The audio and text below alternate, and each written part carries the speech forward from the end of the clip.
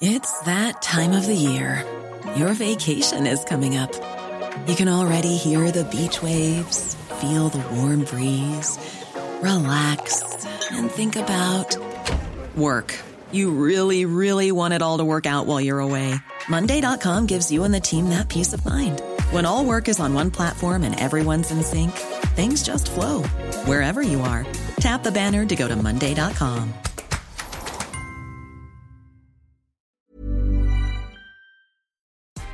Good morning. This is Brooke Howard with The Daily Beast. It's Friday, January 8th, and these are the top stories the Cheat team is watching right now. High-ranking national security officials have been so distraught over the last 24 hours, trying to figure out how to keep President Trump from inciting further violence. 4 officials told The Daily Beast that the administration's national security community is concerned, either from fears inside the Pentagon that the president will do or say something that effectively throws the U.S. into a military confrontation with another country, to anxieties that Trump will divulge classified information on his way out. One senior administration official said their concerns are no longer hypothetical after Wednesday's shameful violence at the Capitol, adding, quote, "People are concerned about the president's state of mind." The official said fears have gotten so intense over the last day that they have contacted leading lawmakers on Capitol Hill to informally brief them about the situation. Why doesn't this surprise me? President Trump was reportedly pleased as hordes of his supporters first stormed the Capitol building on Wednesday, and he's said to have ignored pleas from his aides to step in and defuse the situation. The New York Times reports that several advisors frantically tried to convince him, with no success, to take action. As the full fallout of the coup attempt became clear late Thursday, Trump released a video in which he finally condemned the violence and acknowledged that his presidency was ending, albeit while clearly reading from a script. But according to the Times, even that 2.5-minute video came not after Trump realized the scope of the damage of the riots, but after he realized he could personally face legal trouble. He's said to have initially been against making the video and agreed to it only after it became clear that prosecutors intended to scrutinize his comments to his supporters immediately before they rushed to the Capitol building. A mass exodus is happening at the White House.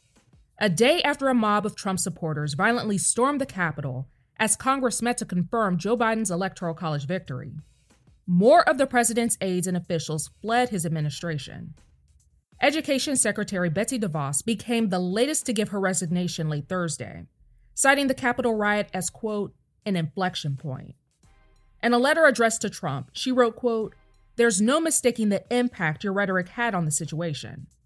Transportation Secretary Elaine Chao announced earlier in the day that she's resigning from her post, making her the first cabinet secretary to leave the White House after Wednesday's events.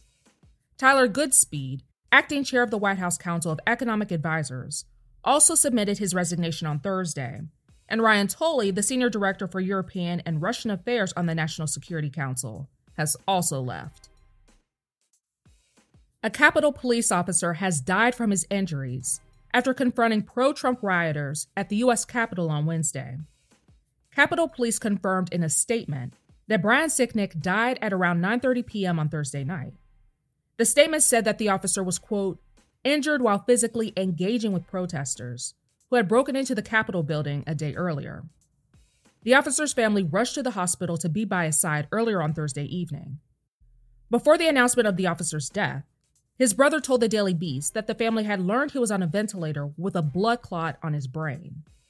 Sicknick is the 5th fatality tied to the insurrection. His brother said he was a former Air National Guardsman who served in Operation Desert Shield and Operation Enduring Freedom before joining the police. A college football coach who tweeted racist insults about Stacey Abrams is out of a job. The University of Tennessee Chattanooga fired offensive line coach Chris Malone after he reacted to the Democratic wins in Georgia Senate runoffs by referring to Abrams as, quote, Fat Albert in a taunting tweet. Malone deleted the post, but not before screenshots circulated on social media. Chattanooga's coach and athletic director responded with a statement calling the tweet, quote, appalling and unacceptable, and a pink slip for Malone. The woman known as Soho Karen has been arrested in Los Angeles on charges of attempted robbery and making false accusations for allegedly tackling a black kid after she falsely claimed the 14-year-old stole her cell phone. According to the New York Daily News, 22-year-old Maya Ponsetto was taken into custody after a car chase. She had fled Manhattan, where the altercation took place, for Los Angeles. Her false accusations against the teenager were caught on a video that went viral, and she's also accused of trying to take Keon Harold Jr.'s phone. Her phone was later found in an Uber and returned to her. Ponsetto's lawyer said that her client did not act out of racial bias, but rather out of feeling, quote, anxious, stressed, cornered, and helpless. Of course, she has to play the victim. That's all for this morning. Check back every weekday morning and afternoon for more of the news you need to know. Find us wherever you listen to podcasts.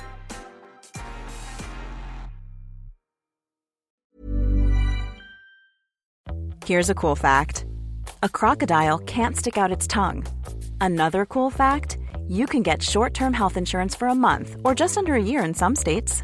United Healthcare short-term insurance plans are designed for people who are between jobs, coming off their parents' plan, or turning a side hustle into a full-time gig. Underwritten by Golden Rule Insurance Company, they offer flexible, budget-friendly coverage with access to a nationwide network of doctors and hospitals. Get more cool facts about United Healthcare short-term plans at uh1.com.